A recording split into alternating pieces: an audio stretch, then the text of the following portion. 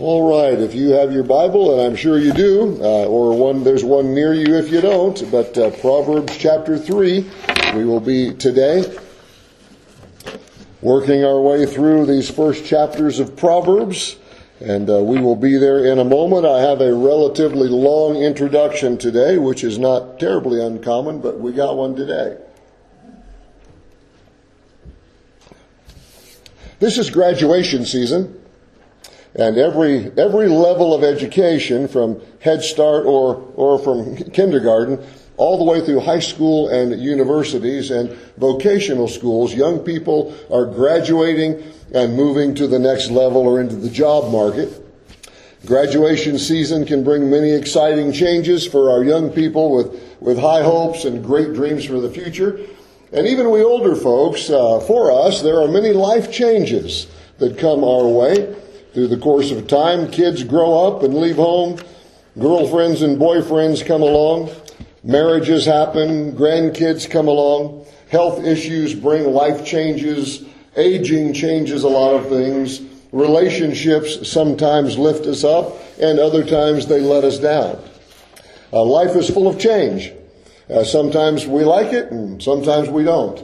And while everyone has varied interests and goals and dreams for life, there is one desire that every human being I have ever met has in common. They all want to be happy.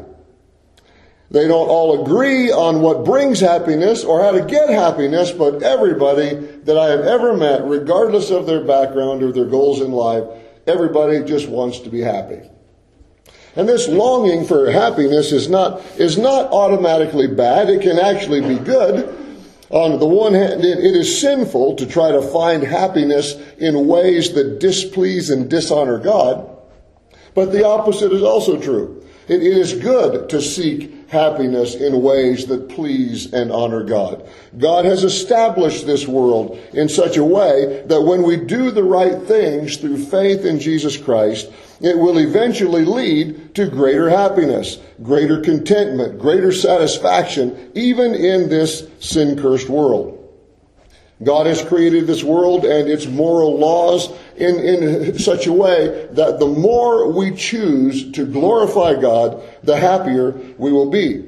And of course, if you know Jesus Christ as your Savior and you understand even a little bit about heaven, you will know that there will be eternal happiness, eternal joy, eternal fulfillment and satisfaction when we are with the Lord Jesus Christ in heaven. God created us to be eternally happy when we are in fellowship with Him.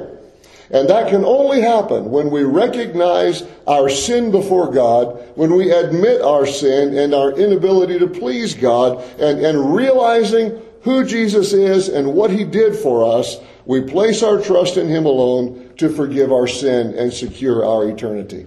Then eternal happiness awaits all of us who know Jesus Christ, and happiness and fulfillment in this life come as we choose to glorify God and obey Him.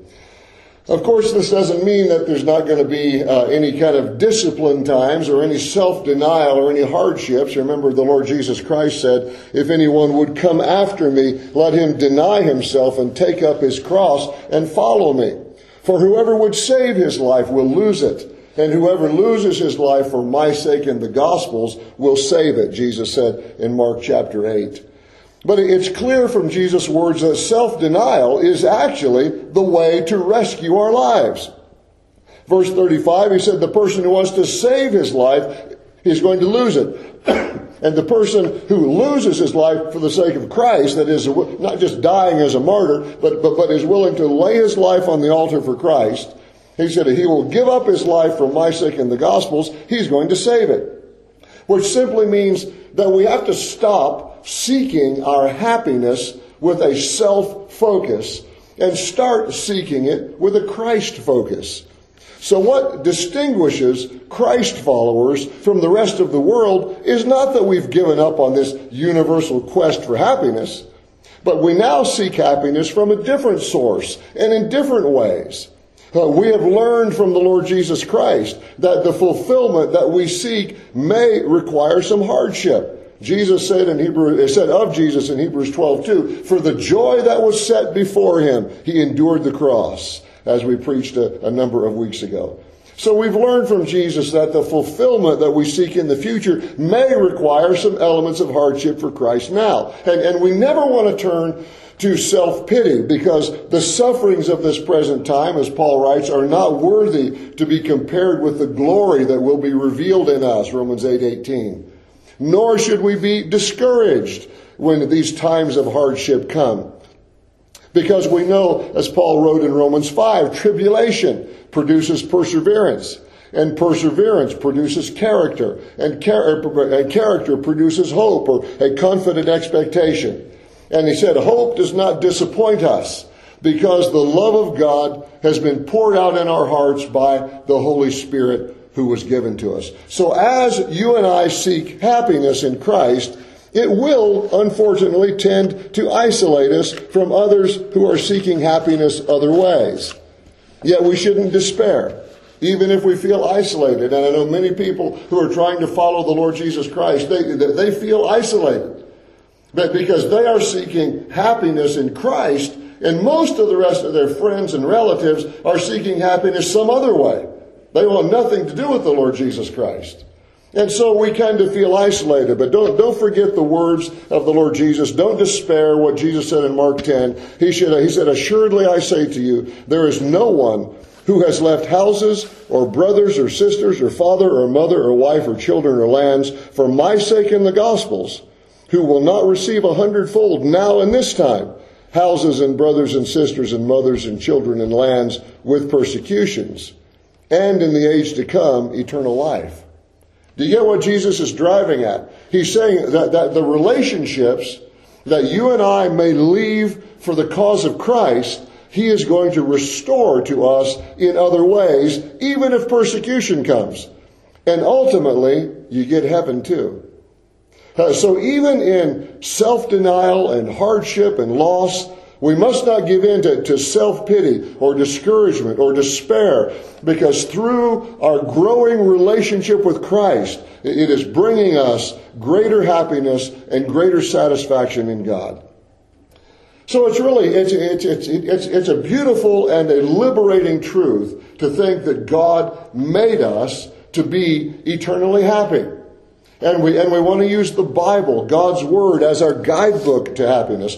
We need to view the Bible as a divine prescription for how to be cured from unhappiness. Now, the medicine it prescribes is not always sweet to the taste, but the cure it brings is eternal joy at God's right hand. Great verse people quote often, Psalm 16:11, speaking of God. It says, in your presence is fullness of joy. At your right hand are pleasures forevermore. Great verse, Psalm 16:11. Well, the point of my long introduction is that if we want happiness, we should seek wisdom. We should be pouring all of our efforts into becoming wiser next week than we are this week. And I know you've got your place here in Proverbs chapter 3. Look at verse 13. Happy is the man who finds wisdom, and the man who gains understanding. Down at verse 18, he said, she is a tree of life to those who take hold of her, and happy are all who retain her or hold fast to her. So we should be pouring all of our efforts into becoming wiser next week than we are this week. Because if we want happiness, Solomon says, seek wisdom. And I'm not just speaking to young students and graduates or people who are hoping to be off doing something, all of you young people here this morning. But I'm speaking really to all of us, because so much of modern life has been professionalized and institutionalized that we easily slip into thinking that it's the responsibility of a school or a professor or some institution to impart to us wisdom. Our modern world tells us over and over again that education is the hope of the future, that education will fix all of society's problems, and education will solve all of our personal issues. And while formal education is an important part of life, especially in certain professions, you can't purchase wisdom with tuition. It won't work. You can't purchase wisdom with tuition. Wisdom is a lifelong process of spiritual growth and Bible study. So when Solomon says in Proverbs 3:13, happy is the man who finds wisdom, he does not mean go to school and take lots of courses.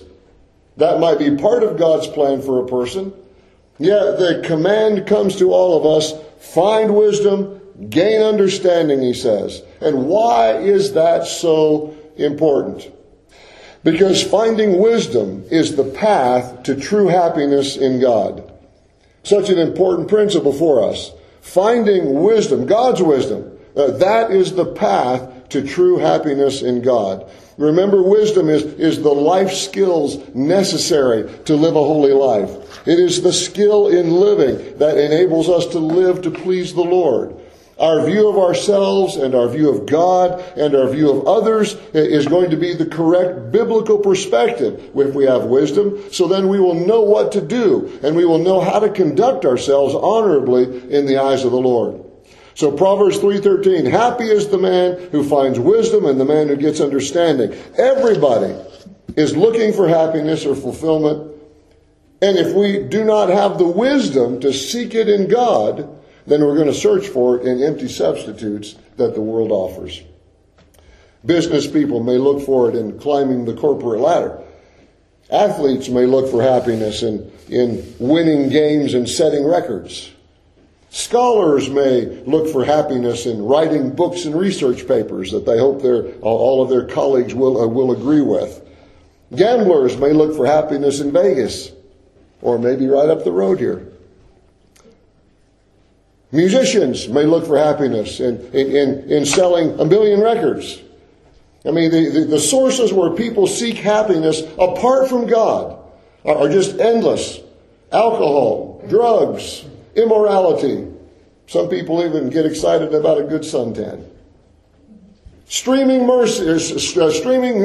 movies, playing video games. Some people are never happy if they haven't played 16 video games a day. But the happiness that all those things bring is not true and lasting. It is not eternal. Therefore, it leaves us unsatisfied and frustrated and incomplete, thinking there has to be something more out there. But the ultimate and eternal happiness that we crave is only found through God's wisdom. Therefore, it is absolutely essential that we get wisdom, as Solomon has said repeatedly. True happiness will come to us as a result. Now, in these next verses, we're going to look at verses 13 to 20. Solomon explains to us the value of wisdom. Why should we go after it? Obviously, if we want to be happy, we're going to go after God's wisdom. But it's even more than that. There are 5 qualities of wisdom that make it worth going after. And we'll look at those after we read these verses. So Proverbs chapter 3, verses 13 to 20. Happy is the man who finds wisdom and the man who gains understanding. For her proceeds are better than the profits of silver, and her gain than fine gold. She is more precious than rubies, and all the things you may desire cannot compare with her. Length of days is in her right hand. In her left hand, riches and honor. Her ways are ways of pleasantness, and all her paths are peace. She is a tree of life to those who take hold of her, and happy are all who retain her. The Lord by wisdom founded the earth. By understanding he established the heavens. By his knowledge the depths were broken up, and the clouds dropped down the dew. 5 qualities of wisdom that make it valuable and worth getting and worth striving for and worth focusing on God's wisdom. First one is this. It is profitable. Verse 14 says, for her proceeds are better than the profits of silver, and her gain than fine gold.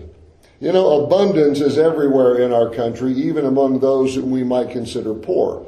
We always tend to compare ourselves to other people in America, but compared to the rest of the world, we are all surrounded by incredible abundance.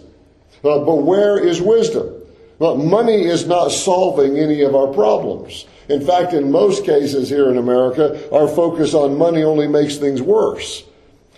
People clamor for cash, but they have little or no concern or interest in the wisdom of God or godly principles that can bless our society. Americans buy self-help books by the millions, promise answers for a better, more successful you. How to love yourself more, and don't do that. How to control your destiny. How to make more money. How to look better. How to feel better. How to live better. And most of those things are filled with the wisdom of men. And 1 Corinthians 3:19 says, the wisdom of this world is foolishness with God. Solomon says that wisdom is more profitable than money. It is more profitable than gold and silver. He says when we invest our lives seeking God's wisdom, it brings a greater return on our investment, a greater contribution to our lives than gold and silver would. If you watch much television at all, or you don't have to be on TV very often, and you see some kind of an advertisement for gold and silver. Protect your investments, protect your money, get gold and get silver. Solomon says wisdom's better than that. Wisdom is profitable, brings a greater return on your investment. Her proceeds are better than the profits of silver, and her gain than fine gold. So the first quality that makes wisdom worth going after is it's profitable. Secondly, it's precious.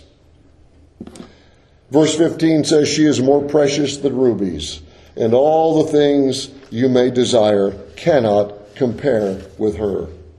Solomon mentions rubies 4 times in the book of Proverbs, and they're mentioned in several other places in the scripture as well. Now, in our modern world today, diamonds seem to be the most highly valued gemstone. But in the ancient world, the ruby was number 1. Based on its mineral composition, a ruby is basically a red sapphire. And it is the second hardest gemstone that we know of. The diamond is the hardest. The ruby is the second hardest. But in Solomon's day, the ruby was the most highly valued of all the gemstones. It was a precious and a prized possession. And yet Solomon says, if you had to choose between rubies, and notice he puts that in the plural, she is more precious than rubies, not just having one, but if you had a bunch of rubies. He said, if you had to choose between having rubies, a bunch of them, and wisdom, Solomon says, choose wisdom. It is the most precious and prized possession in the world. There is nothing, Solomon says, you could ever want that could compare with wisdom, because she holds the keys to earthly blessings. There in verse 16, it says, length of days is in her right hand, and in her left hand riches and honor. Those keys to earthly blessings, he says, are there. And he said, the rubies, he said, that's great. Okay, you got a ruby. But if you got to pick between rubies and wisdom, pick wisdom. Even as precious as the rubies were in his day. So wisdom is profitable. Wisdom is precious. Thirdly, wisdom is pleasant. Verse 17, first phrase. Her ways are ways of pleasantness. Now, when you think of pleasantness, you probably think of, maybe you think of sitting on a beach somewhere under a beach umbrella and sipping a Coca-Cola and watching the waves. Or you think of sitting maybe I think of sitting on my front porch watching the sun go down over the Rockies. Not today, but at some point when the weather's better. There are all sorts of things that we picture in our mind when we think of pleasant.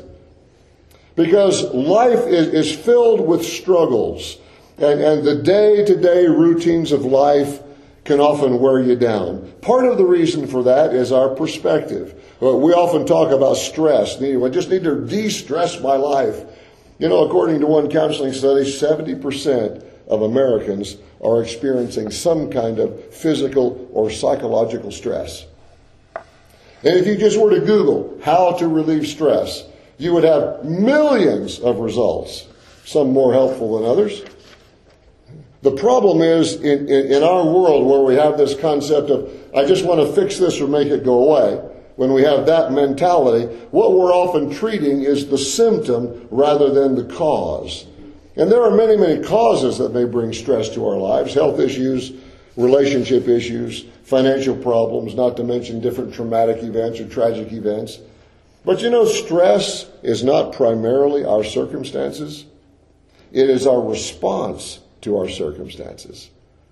And even when the external circumstances never seem to change, we can readjust our response. We can readjust our perspective by seeking God's wisdom. God's wisdom strengthens our trust in the sovereignty of God. It helps us to focus on God's provision and on His providence and on His goodness. So Solomon says, the ways of wisdom are pleasant. When all these problems and troubles and stresses come to our lives from all sorts of different reasons, a lot of things can become a lot more pleasant if we approach it with wisdom from the Lord. Her ways are ways of pleasantness, not conflict, not stress. Which brings us to the second phrase in verse 17, in our qualities of wisdom. It is peaceful. All her paths are peace. Everybody wants to live life without conflict. It's probably impossible to be totally conflict-free in every situation, in every area of life.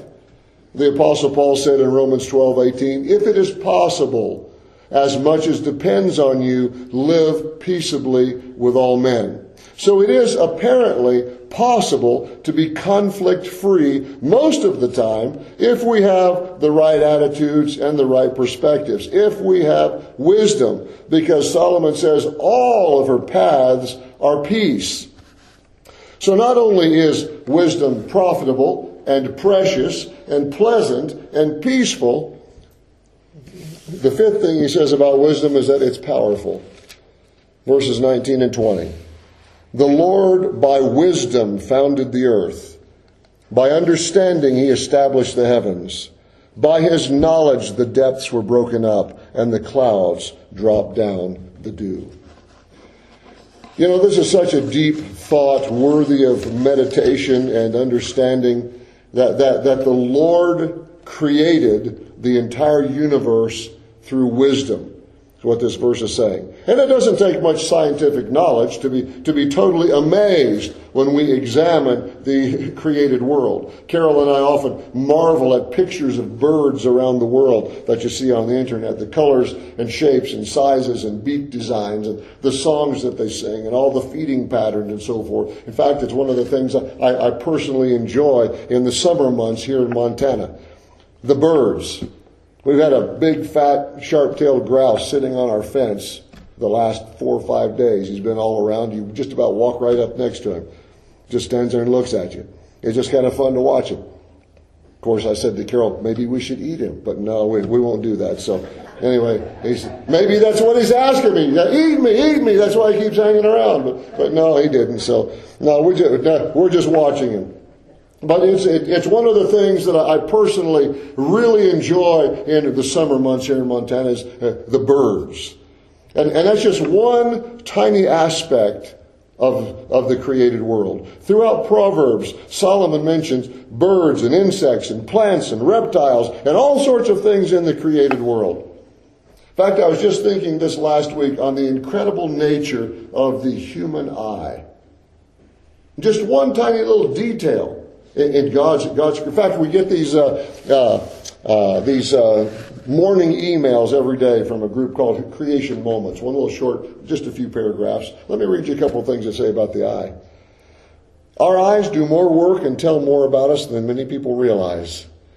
These amazing organs are so closely tied to the brain that they've been referred to as part of the brain. Your eyes were among the first organs to form. Within 4 weeks of fertilization, an unborn infant's eyes begin to form. However, those eye muscles will get more of a workout in their lifetime than any other voluntary muscle. During any 24-hour period, our eyes will move about 100,000 times. That would be the equivalent, if you make that same motion in your legs, to walking 50 miles a day. Our eyes secrete different kinds of tears. Normal eyes contain bacteria-fighting chemicals produced by cells in the lining of the eyelid. But emotional tears contain hormones released by the body in response to stress. including a natural painkiller.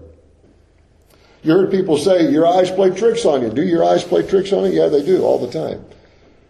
And they regularly play tricks on us with the help of our brains. Repeated research says that the images that we are seeing or think we're seeing are not exactly what our eyes are processing. Our eyes and our brains work together to construct the images that we call sight. And it's not that our eyes are out to hoodwink us. Most of the time our eyes are working to help us, because our brain and our eyes add logical details to the images we see. Every one of us has a blind spot in our vision because there are no vision cells where the optic nerve connects to the back of the eye and goes to the brain. No vision cells there. So everybody's got a blind spot right in the middle of their vision. Well, you know what the brain's doing? Instead of showing you a spot of nothing at the blind point in your field of vision, the brain invents an image from all the surrounding details. Your brain pulls the same trick on you when you're proofreading your term paper. Or when I'm writing something and I have my wife look for my typos. Other people find the typos, we may not. You know why? Because our brain knows what we were trying to say.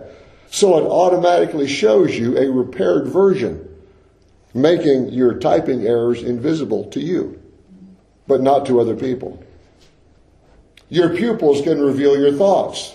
Studies show that when seeing unpleasant scenes, the pupils retract. Pleasant or interesting scenes cause the pupils to open wider. That's just one tiny piece of this magnificent thing we call the human body. Charles Darwin, the famous evolutionist, said to suppose that the eye, with its amazing ability to adjust focus to different distances, for admitting different amounts of light at different times, for correcting spherical and chromatic aberrations, meaning all sorts of different shapes and colors. He said to suppose that the human eye could be formed by natural selection. He said, it seems, I freely confess, absurd in the highest possible degree.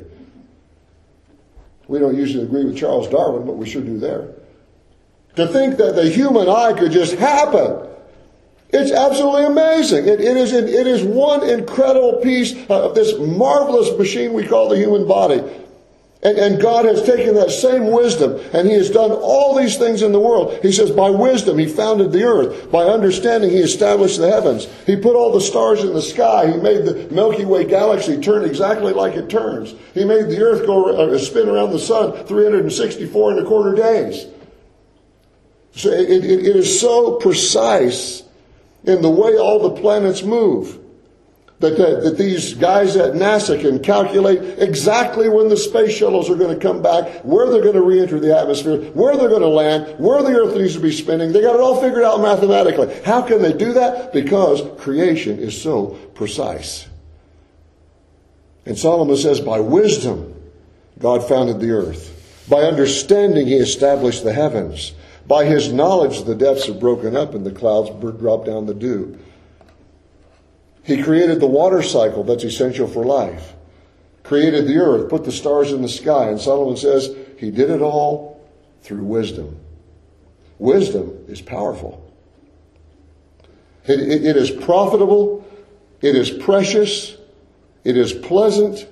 It is peaceful. It is powerful. So why in the world wouldn't we want it? Happy is the man who finds wisdom and the man who gains understanding. Finding wisdom is the path to true happiness in God. As I said a moment ago in verse 18, she, meaning wisdom, is a tree of life to those who take hold of her, and happy are all who retain her or hang on to her. So seek the wisdom of God through the Word of God and learn to walk in the ways of God. True happiness can be yours and mine. But it all starts with a personal faith relationship with the Lord Jesus Christ. Let's pray.